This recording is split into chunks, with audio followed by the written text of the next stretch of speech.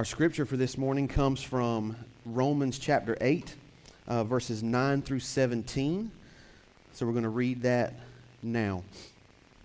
You, however, are not in the flesh, but in the Spirit, if in fact the Spirit of God dwells in you. Anyone who does not have the Spirit of Christ does not belong to him. But if Christ is in you, although the body is dead because of sin, the Spirit is life because of righteousness. If the Spirit of him who raised Jesus from the dead dwells in you, he who raised Christ Jesus from the dead will also give life to your mortal bodies through his Spirit who dwells in you. So then, brothers, we are debtors, not to the flesh, to live according to the flesh. For if you live according to the flesh, you will die. But if by the Spirit you put to death the deeds of the body, you will live. For all who are led by the Spirit of God are sons of God. For you did not receive the spirit of slavery to fall back into fear, but you have received the Spirit of adoption as sons, by whom we cry, Abba, Father. The Spirit himself bears witness with our spirit that we are children of God. And if children, then heirs, heirs of God and fellow heirs with Christ, provided we suffer with him in order that we may also be glorified with him. Let's pray one more time. Father, we pray that you would bless the reading of your word. We pray that you would bless the preaching of your word, that it would not go out void, that it would return what you desire it to return, Lord. We ask you to be with Rick as he brings this message this morning, and we just pray that your Spirit would move in this place today. In Jesus' name, amen. A quick little public service announcement or commercial. We've been growing and pretty steadily, and praise God for that. And part of the growing, it's been substantially on the children's side. So there's like the next generation is already around, which is praise God for that. And what we're needing to do, and we're going to do, and I'm telling this so that you know what's happening. So in a few weeks, we got some projects, some work projects here in the building. We're trying to get some space freed up, opened up, established to make more classroom space, because we want to break up the classrooms, make them a little bit smaller, a little bit more manageable, not so big, not so many children, and not so much in terms of age.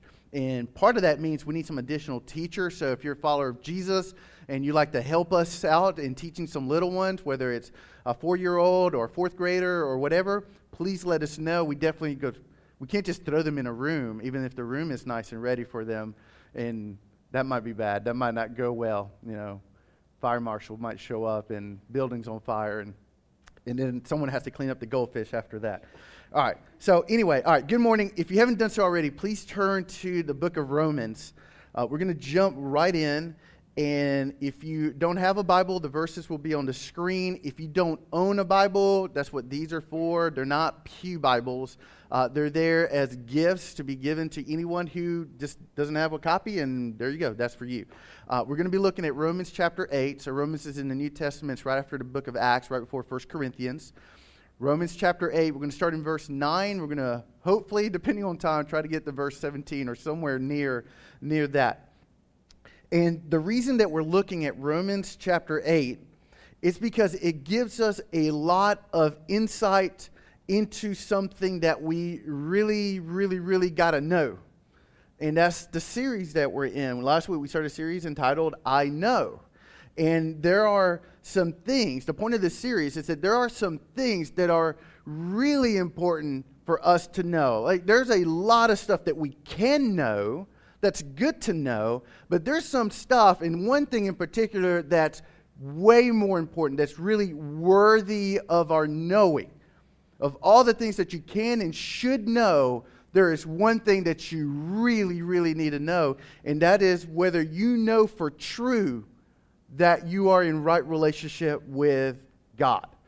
That of all things, that's really what matters most. Do you know that you are in right relationship with God? So if you are married, does it make any difference in your day whether or not you are in right relationship with your spouse that day or that week? And everybody's smiling because you know how true that is. Because if she ain't happy, right? It matters. It makes a big difference. If in your marriage there's a lot of conflict or tension versus grace and understanding, it makes a profound difference in your day. It's not just at home. I mean, you carry the badness or the goodness into the rest of your day to work or wherever you're going. Correct? How about children? And we're all children ultimately. Does it make any difference as children whether or not we are in right relationship with our parents? It does. It is profound. The difference whether it's a good relationship or a not good or bad relationship. There may be some in this room grown up in an abusive home, or with an alcoholic, or with a parent that was just dismissive and neglectful and absentee and just didn't show any love or care or attention. I mean, we know that adversely affects a child and impacts their life into adulthood, correct? And how much better it is if that child knows that they are loved, that their parents love them and cherish them and help them. Makes a difference. Do you work? Are you an employee? Does it make any difference whether or not you have a good relationship with your boss? It does. It does, because if your relationship with your boss isn't that good, you're walking on very insecure ground. One little miscommunication, one little argument, and you might get laid off. On the other side, you got a good relationship with your boss, you might get the raise a little bit quicker. You might get the promotion a little bit quicker, right? So it makes a difference. Having the right relationship with your spouse makes a difference. Having a good relationship with your parent makes a difference. Having the right relationship with your boss makes a difference. Well, if that is true, how much more true is it of our relationship with God? It's so much more important to have that relationship with the Lord himself. Yes, I want Jamie to extend grace to me, for I need it. But above that, more importantly, I need for God to extend grace to me. Yes, if I'm a child, I want to experience the love of my parents. But more importantly is that there is a heavenly Father that I know and that I'm receiving love from him. And yes, if you're working, if I'm out there somewhere and I've got a boss, absolutely, I want a secure relationship with my boss. But how much more important is it to have a secure relationship with he who is the boss of the universe?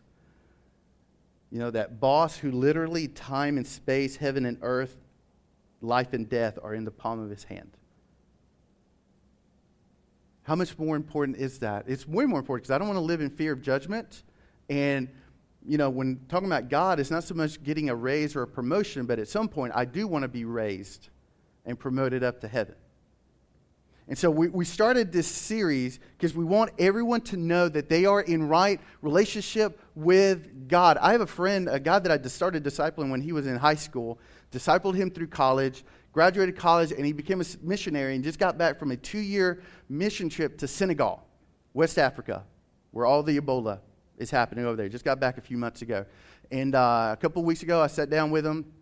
We had lunch, just catching up, and I was wanting to know all about his trip and all of this. And in the conversation, it led to his ministry work while he's there, and it led into a conversation about Islam, because Senegal is primarily an Islamic nation. So we started talking about that, and he started sharing about the Muslim faith, the Islamic faith.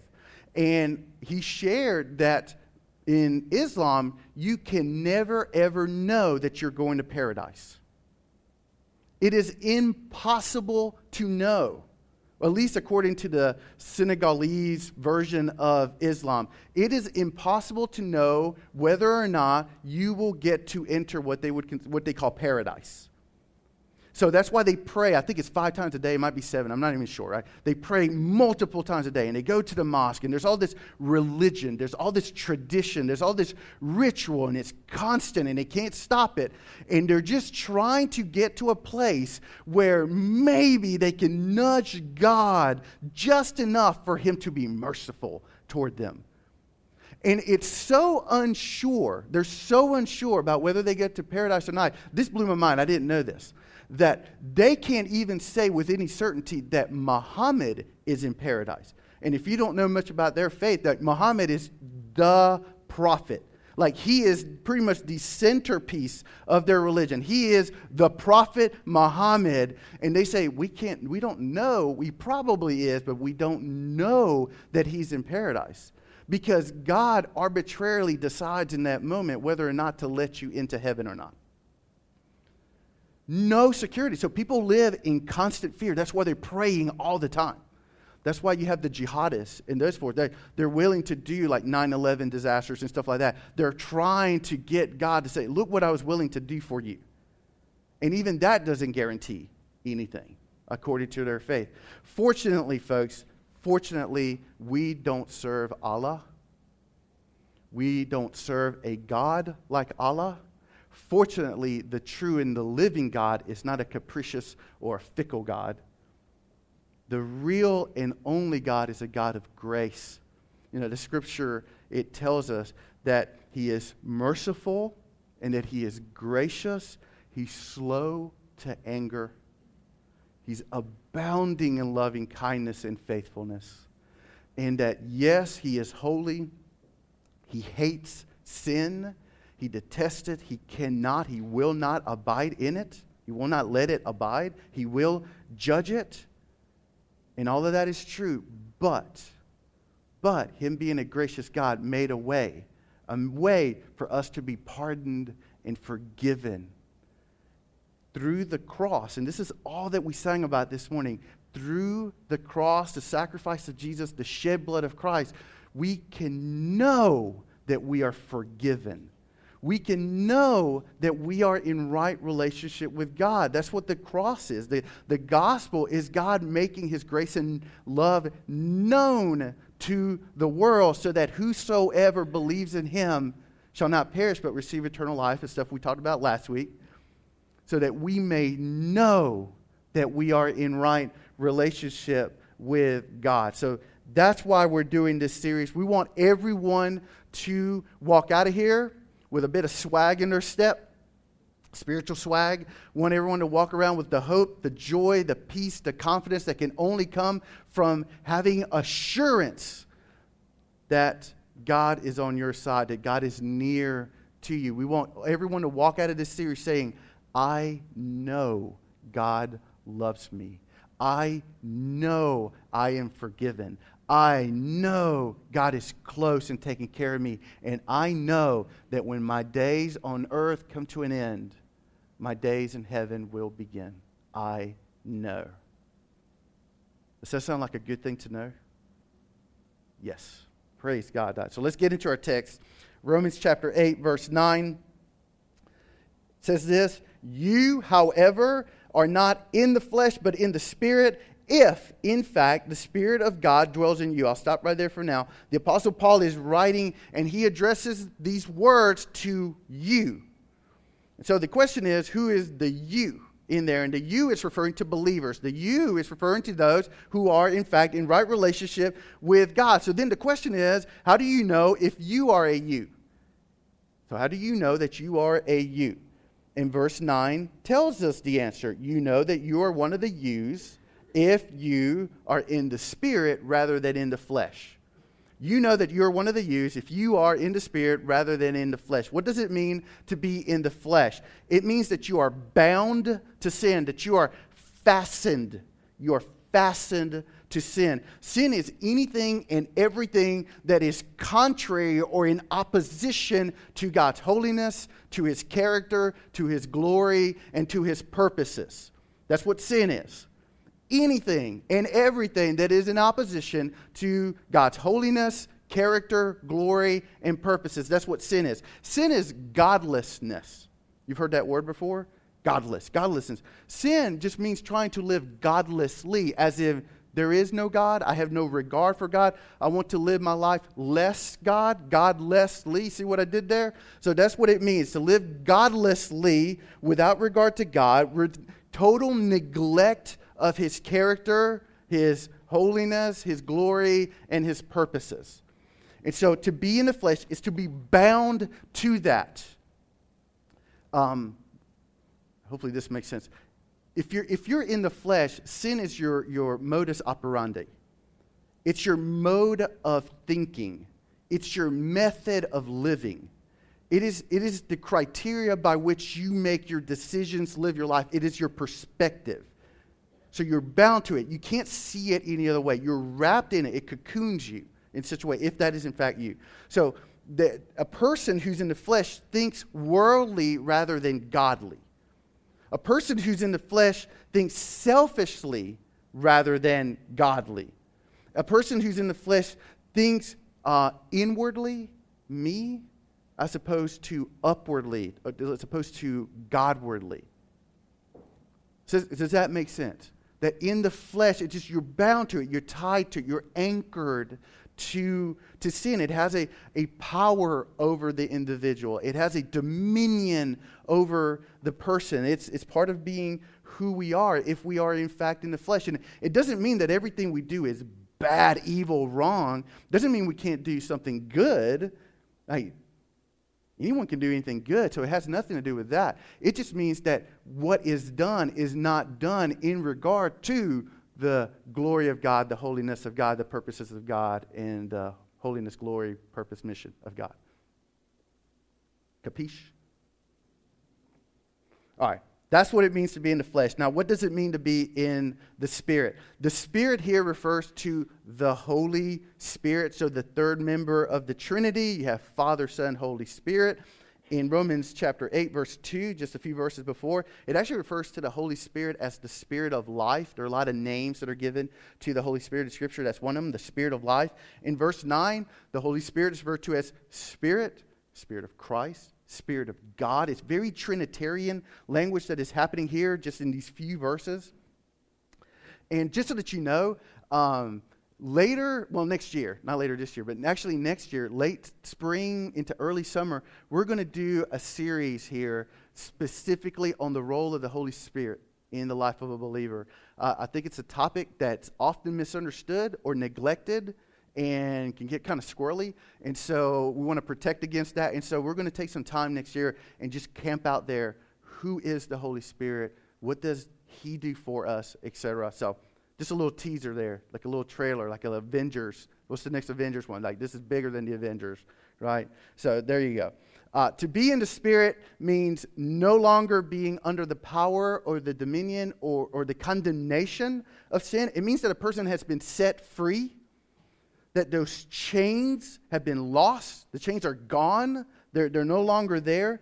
In just those first few verses of Romans 8, verses 1 and 2, Paul says, "There is therefore now no condemnation for those who are in Christ Jesus, for the law of the Spirit of life has set you free in Christ Jesus from the law of sin and death." So there refers to the law of the Spirit, which is to say grace. It's just another way of saying grace, the law of grace. So the person who is in the Spirit, that's what we're trying to define. What does it mean to be in the Spirit? The person who's in the Spirit is a person who is in the grace of God, which is to say the same thing as it's a person who is in Christ. There are synonymous phrases, synonymous terms. In the Spirit, in the grace of God, in Christ Jesus. The same thing. And the way that we receive this, so how do I know that I am in the Spirit? How do I know that I'm in the grace of God? How do I know that I'm in Christ? It's faith. And that just so does not get old to me. Folks, it's simple faith, but it's an active faith, right? I always like to define it. It's not simply believing in something. It's believing in something so much that you give your life over to it. It's really more faithfulness. It's how Scripture defines it. So it's simply casting yourself into the arms of God, giving your life over to Him. And in that moment, what happens is that you receive grace, and you are then, at that moment, you're in the know. You are in the Spirit. You are in Christ. Now, how do you know that you are one of those yous?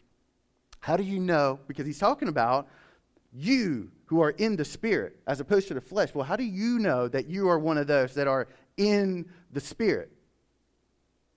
Verse 9. Same verse there, second part of it, or middle part of it. You, however, are not in the flesh, but are in the Spirit. And it says, if, in fact, the Spirit of God dwells in you. I think this is so cool. The way that you know that you are in the Spirit is if the Spirit is in you. It's what he's saying. How do you know that you are, in fact, in the grace of God? It's because the grace of God is in you. How do you know that you are in Christ? Because Christ is in you. How simple that is. How beautiful that is. Like the gospel is stunning, and I do not tire of it. I love it with all my heart. It is this proclamation and this heralding of this good news of the love and the grace of God. The reason that I know that he loves me is because of the gospel. The reason I can love him is because of the gospel, right? What a beautiful story it is. And I think, however, that we often do it an injustice in how we present it. We receive forgiveness for all of our sin, all of our shortcomings. We receive it all through this good news of Jesus Christ. But, folks, that's not all. Like, sometimes we just stop there as if it's just about being forgiven. And then we'll kind of take another step, and it's like, and we get to go to heaven. And heaven is going to be beyond belief. The bliss and the beauty of heaven, the pearly gates and the streets of gold and whatever it actually will look like. I don't know, but it's going to be beautiful. And it's like, so I'm forgiven and I get to go to heaven and praise God. But you know what? That's not what makes the gospel so stunning. What makes the gospel stunning is that we get God. Scripture refers to him as our portion, our lot, our inheritance. That what makes this good news of Christ so compelling, so attractive, so appealing, what makes it so right and so good, is that through it, God is not simply offering salvation. He's offering himself to us. He's giving himself to us. 1 Corinthians chapter 3, verse 16 says, do you not know that you are God's temple and that God's Spirit dwells in you? The moment that you place your faith in Christ, God not only comes near, but he brings to bear his presence upon you in such a way that it resides inside of you. The word is, he comes to dwell, indwell. He makes permanent residence inside your being. He fastens himself to you. That's stunning. You know what that means? I walk every day, wherever it is I'm going, whatever it is I'm doing. God isn't like next to me. He's all up in exactly what I'm doing. When I go through a trial or problem, his wisdom is right there with me, going through it. His love, his grace is right there, stride for stride with me. Is that not stunning?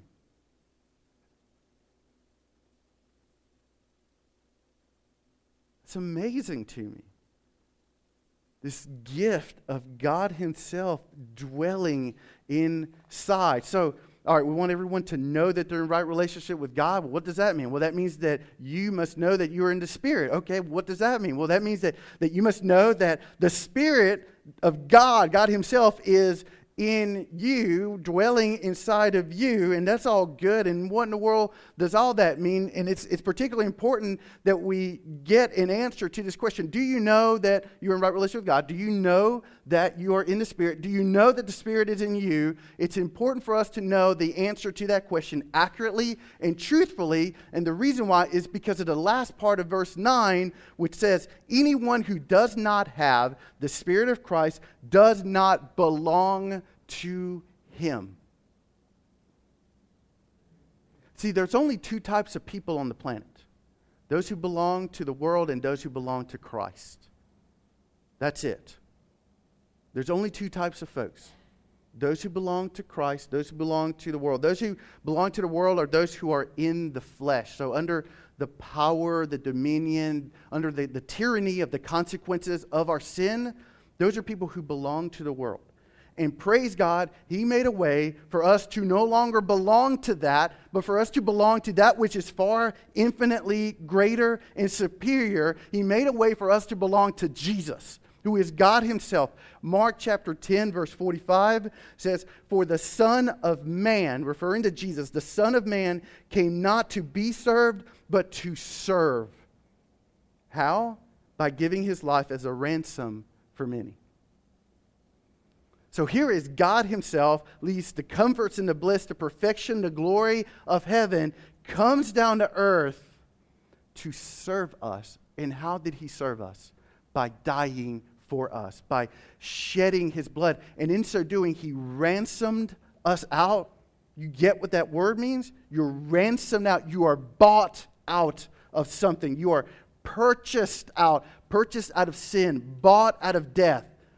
Ransomed out of it. He lays down His life to do so. Why? 1 Peter chapter 2, verse 9. "But you," referring to believers, "you are a chosen race, a royal priesthood, a holy nation, a people for God's own" what? Possession. And this is one of my favorite verses in Scripture because it helps just tie it all together.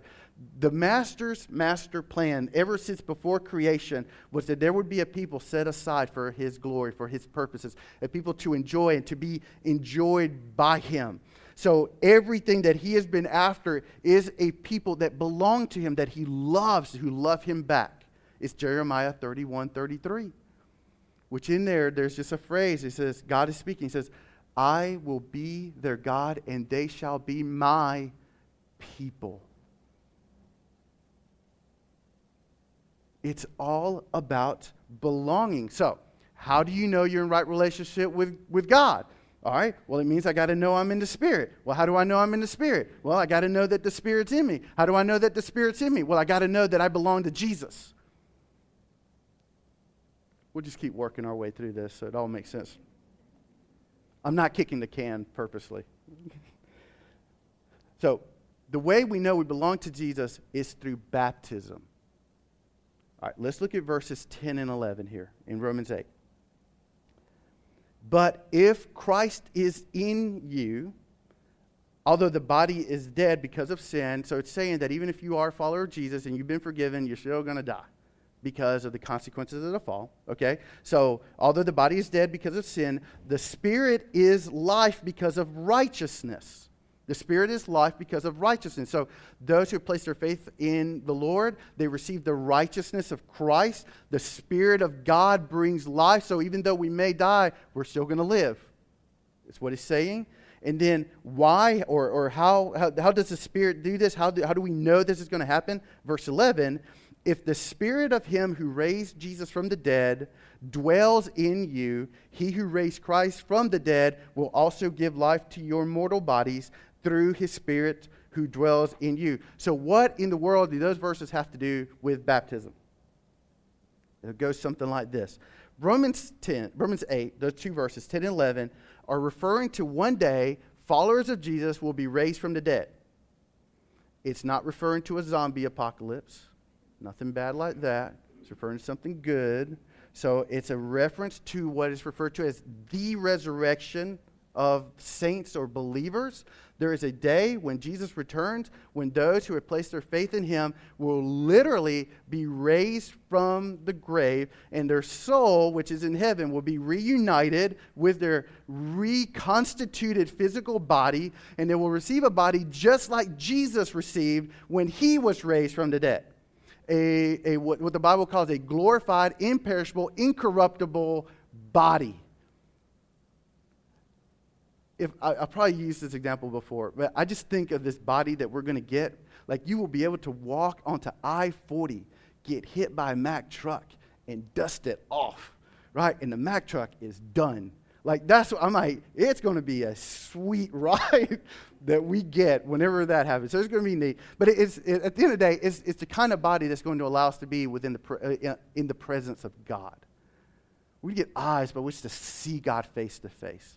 right? To hang out with the Lord and serve Him from all eternity. It's going to be nice. So we're going to receive that resurrection body, and the reason that we're going to receive that resurrection body is because those of us who are followers of Christ, because we have been baptized. And I'm not referring to water baptism. I'm referring to spiritual baptism. At the moment that a person is converted or they place their faith in Christ, that very moment, something supernatural happens. And that person is baptized, the Spirit baptizes them into the crucifixion, so the death, into the tomb, the death of Jesus, and into His resurrection. Spiritually speaking, you get baptized into the death, the burial, the resurrection of Jesus.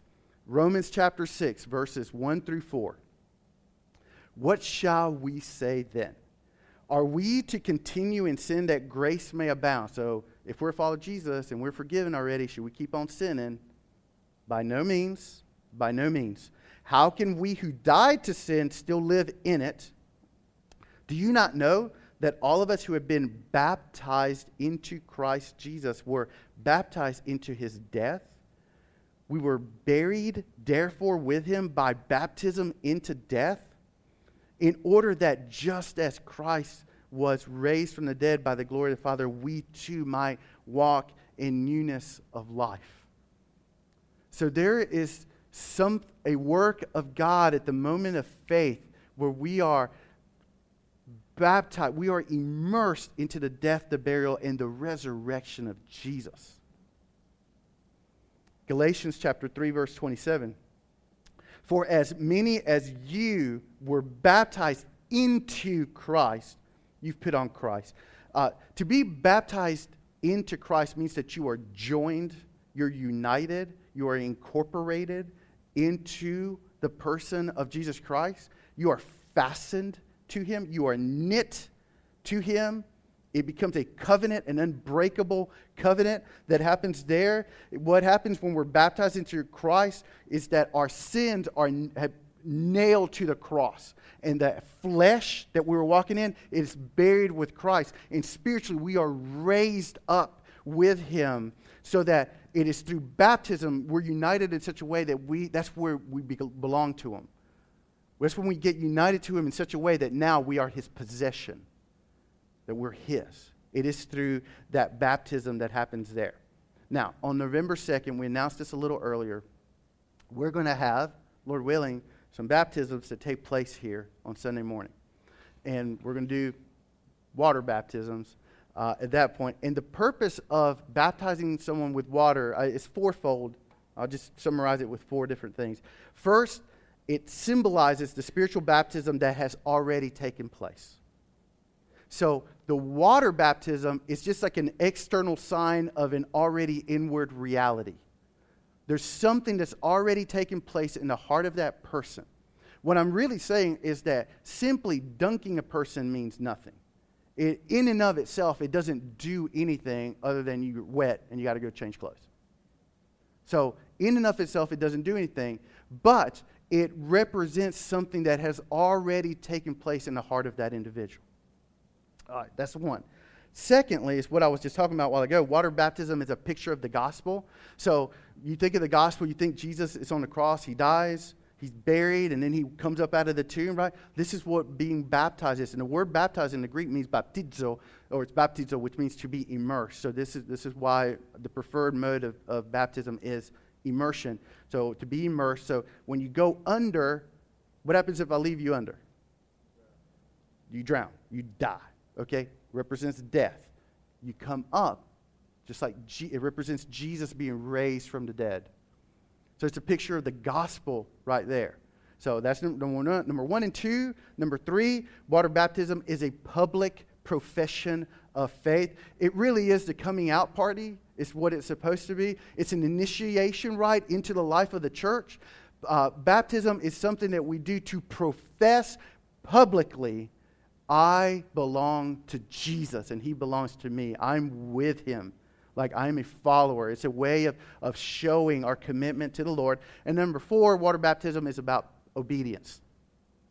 I I dare say that being baptized is the easiest thing Jesus will ever ask us to do, unless you have a phobia of water. And even then, there's no excuse, because my mom, Miss Juanita, she used to have a massive phobia of water. At the beach, she wouldn't put her toes in the waves.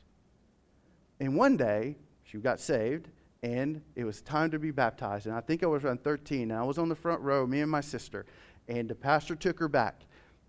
She was hating it, dreading it, arms flailing, legs kicking. It was a Gallagher show. We were soaked in water on the front row. All right? So if she can do it, show enough, the rest of us. Anyway, so if you are a follower of Christ, if you've made a profession that He's your Lord and Savior, but you've never followed that up post your faith in Him, I asked it afterwards, you stop by the info table and sign up. If you're not sure if you're ready, if you're not sure if you're a candidate, if you're not sure if you had a baptism back in the day, if it worked or if it was right, just sign up and we'll begin a conversation.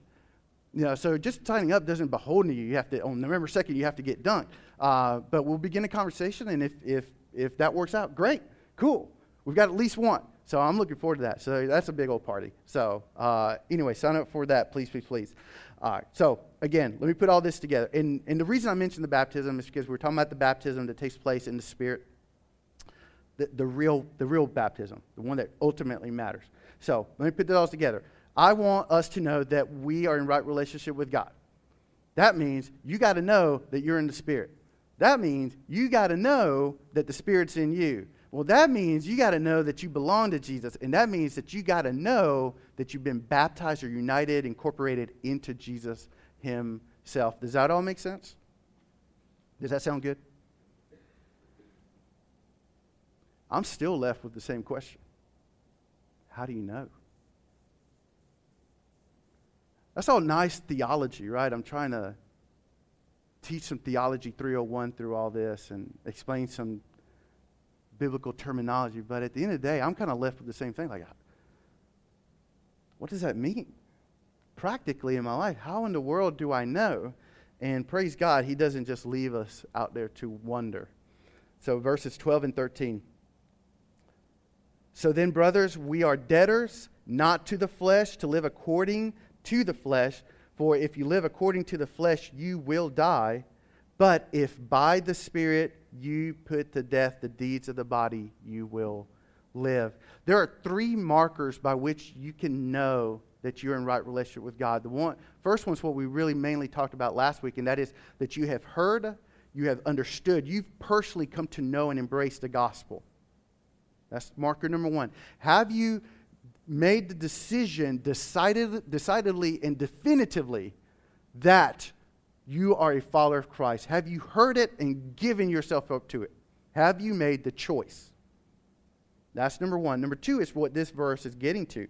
The second marker is that there is a movement in your life toward Christ-likeness. Like, there can be no assurance of me being converted to be a follower of Jesus if there's no evidence of convertedness in my daily life. And the evidence of me having been converted is that there's this ever-changing lifestyle. It doesn't happen once. It's not like you go from desperate, wicked sinner, I found Jesus, perfect. No, I'm desperate, wicked, thank you, Jesus, come here, Jesus, and there's just a bit of a step in a couple places maybe, hopefully, but then it's just the rest of your life, like trying to grow in Christ's likeness, trying to grow in sanctification, purity, perfection, growing over time. Like, here's God, He's holy, I'm not, and over time, striving toward that, right? So there's this constant thing that's going on. The tense in verse 13 is interesting. Put to death. Present tense. And in what the Greek means in that tense is that it's an ongoing activity. It's not a once and for all kind of a thing, that you are to constantly, daily, it's your daily duty to always be putting to death or mortifying the sins of the body or just sin in period. So every day you look for sinful thoughts to execute. And you execute them.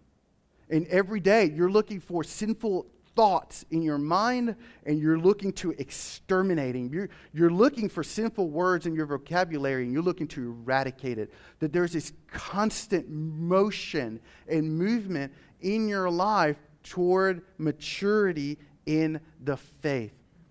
How do you know that you are in right relationship with God? You got to know that you're in the Spirit. How do you know that? Well, I got to know that the Spirit's in me. Well, how do I know that? It means that I got to know that I belong to Jesus. How do I belong to Jesus? I've been baptized in Jesus. How do I know that I have been baptized into the death and the burial and the resurrection of Christ? My life is changing.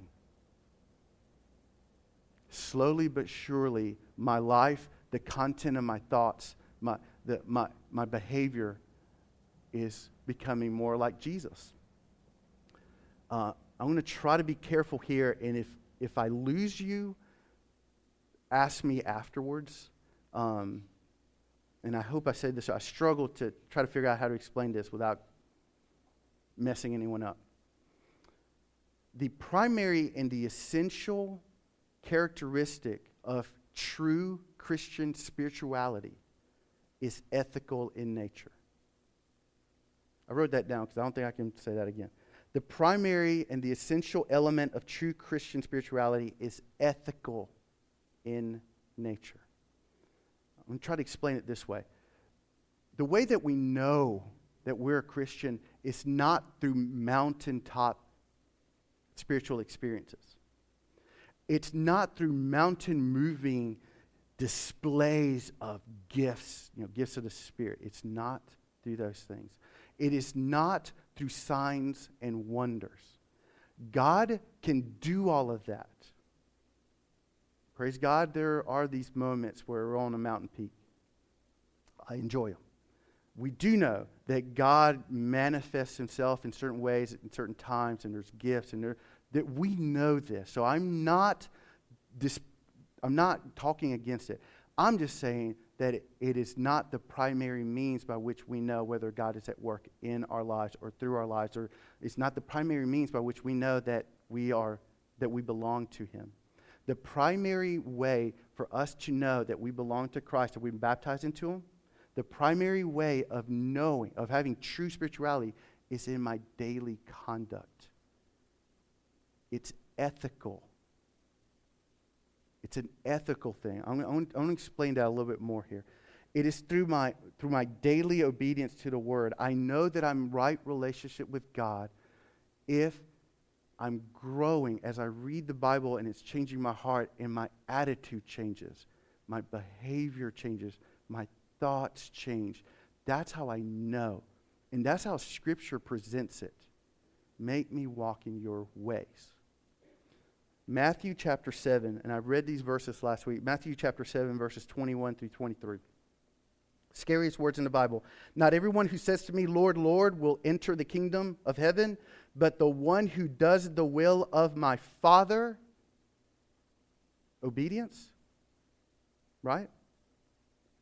Of my Father who is in heaven. On that day, many will say to me, Lord, Lord, did we not prophesy in your name and cast out demons in your name and do mighty works in your name? Signs, wonders, mystical, magical experiences. And then I will declare to them, I never knew you. Depart from me, you workers of lawlessness. And I fear that there are folks that just simply rely on those kinds of experiences in their life or around their life to try to validate their belief that they're in right relationship with God. When all it is simple obedience. Jesus himself says it right there. Those who do the will of my Father. Those who are being conformed to Christ. Those who are displaying the fruit of the Spirit. Love, joy, peace, patience, kindness, goodness, faithfulness, gentleness, self-control. So a person can come up to me, it's like, you know what, I'm casting out demons. But if they're not showing people grace,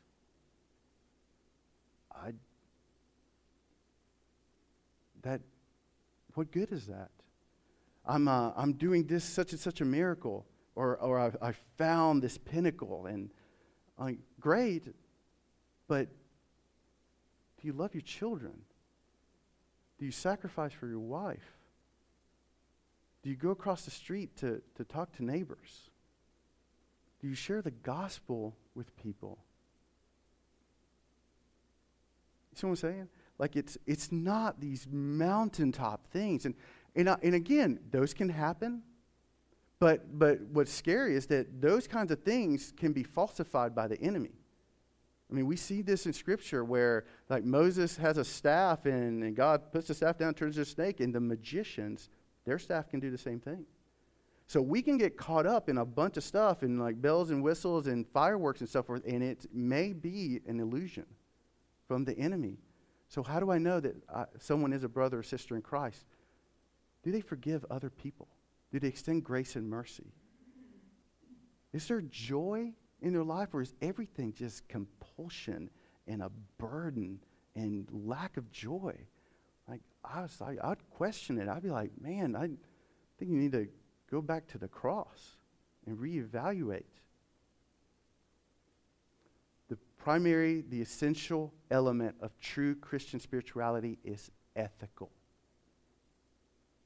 Becoming more like Christ. In the movie The Matrix, I've been in this movie quoting season for some reason. So last week was Star Wars, so I guess I'm a sci-fi geek. In The Matrix, the first one, the good one, if you've seen the movie, if you haven't, don't go watch it. Neo, he's been rescued out of the Matrix, right? And they bring him aboard the Nebuchadnezzar, the craft, and they restore him to health. And he comes out of that, and he's the one that's going to rescue the people. And so they have to train him. And they jack him in, like plug him into the computer. And they start training him and start teaching him different martial arts. Taekwondo, jiu-jitsu, and it's going on for a while. And he's like learning, instantly just downloading how to fight, which would be pretty cool. And at one point, like, the program comes in, and he opens his eyes like, whoa, I know Kung Fu. And Morpheus says, show me. That's Christianity. How do we know that Neo knew Kung Fu? He demonstrated it. It was displayed. How do I know that I know? From the time I was 13 till now, do I see God's hand at work in my life in such a way that I'm more like Christ today than I was then? That's how you know. And this is the knowing happens only through the reading and the study of God's word in terms of it changing your life. Jesus says in John 17, sanctifying, he's praying to God the Father, he says, sanctify them by your truth. Your word is truth. In other words, the only way to grow in Christ's likeness is through the study of God's word through Scripture. So this is why we say, come to church, because hopefully you get a little bit here. And this is why we say, join a small group, an A-team, so maybe you get a little bit there. This is why we say, on your own, in the morning, the afternoon, the evening, whenever it is, read the Bible, open it up on your own, and just allow the truth of Scripture to do what it's supposed to do. In Ephesians 5 says that it washes us. It purifies us. Let it do the work that it's supposed to do. And over time, you become more like Christ. But I will dare to say that growing in Christ's likeness cannot happen apart from His Word. And if there's no growth, you can never, ever be assured that you are in right relationship with God. This is how you know. I'm out of time. The last little bit of the text refers to the Holy Spirit coming in and convicting us of the fact that we belong to God, confirming in us that we are children of God, adopted into His family. And this is all I'll say about that. If you are a follower of Christ, and God himself, the Holy Spirit, has ever convicted you, he is my Father, I know it, I'm his child, and I know it, and you have that sense of confidence. I can't describe that. I can't explain it. You just know what I'm talking about. If you've never experienced that, I would ask you to evaluate your life, your heart, because it may be that you can't know that because you have never embraced the gospel to begin with. So, and for a lot of us, that means entering a season where we literally have to stop and slow down, read the Bible, pray to God, help me out, Lord, I want to know. And it means getting some Christians around you and talking with them and having some honest conversations about your beliefs and your behavior, and just letting a season go by so that you can come out of it knowing that God loves you, that you're forgiven, and that when your days on earth come to an end, your days in heaven will begin. All right, so I'm going to ask everyone just to bow your head and close your eyes and just respond to the Lord how you need to. Do you know that you're in right relationship with him? Do you know that you are in the Spirit? Do you know that the Spirit is in you? Do you know that you belong to Christ? Do you know that you've been baptized into Christ? Do you know that God is working in your heart in such a way to grow you, to make you more like Jesus? And do you know that you're an adopted child of the Most Holy? If the answer is no to those, you can make the decision right now to embrace the gospel. Just confess you're a sinner, repent of it. God loves you. Throw yourself at the mercy of the cross and receive grace.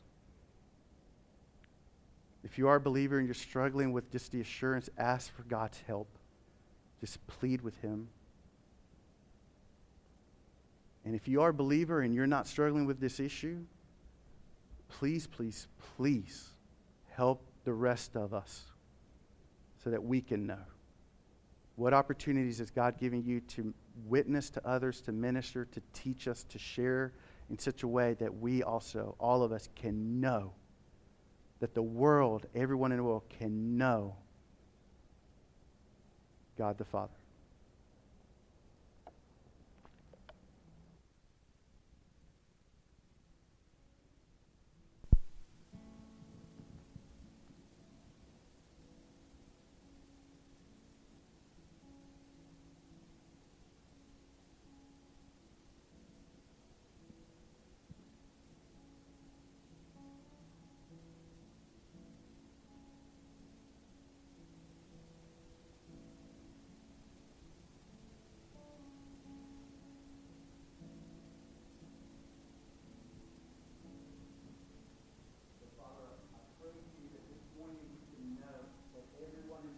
That we can know with full certainty and full assurance that we are in right relationship with you, that we've experienced your love, that we've received your grace.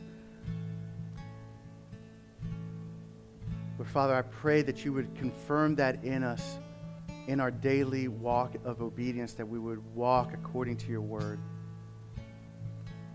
And thank you, Lord, that we're not left to do that on our own, Lord. The text right there says that it is by the Spirit that we put to death the deeds of the body, Lord. So we're not left unaided, Lord. I know we exercise our will and our discipline to the best of our ability, but at the end of the day, it's you doing it in us and through us, Lord. And I praise you for that, because it is an impossibility on our own. I pray for any decisions being made right now in this room, Lord. I pray that you would bring strength and courage to those decisions.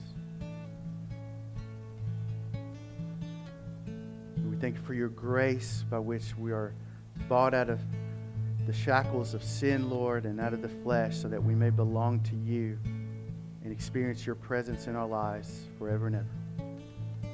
In Jesus' name I pray. Amen. All right, let's stand.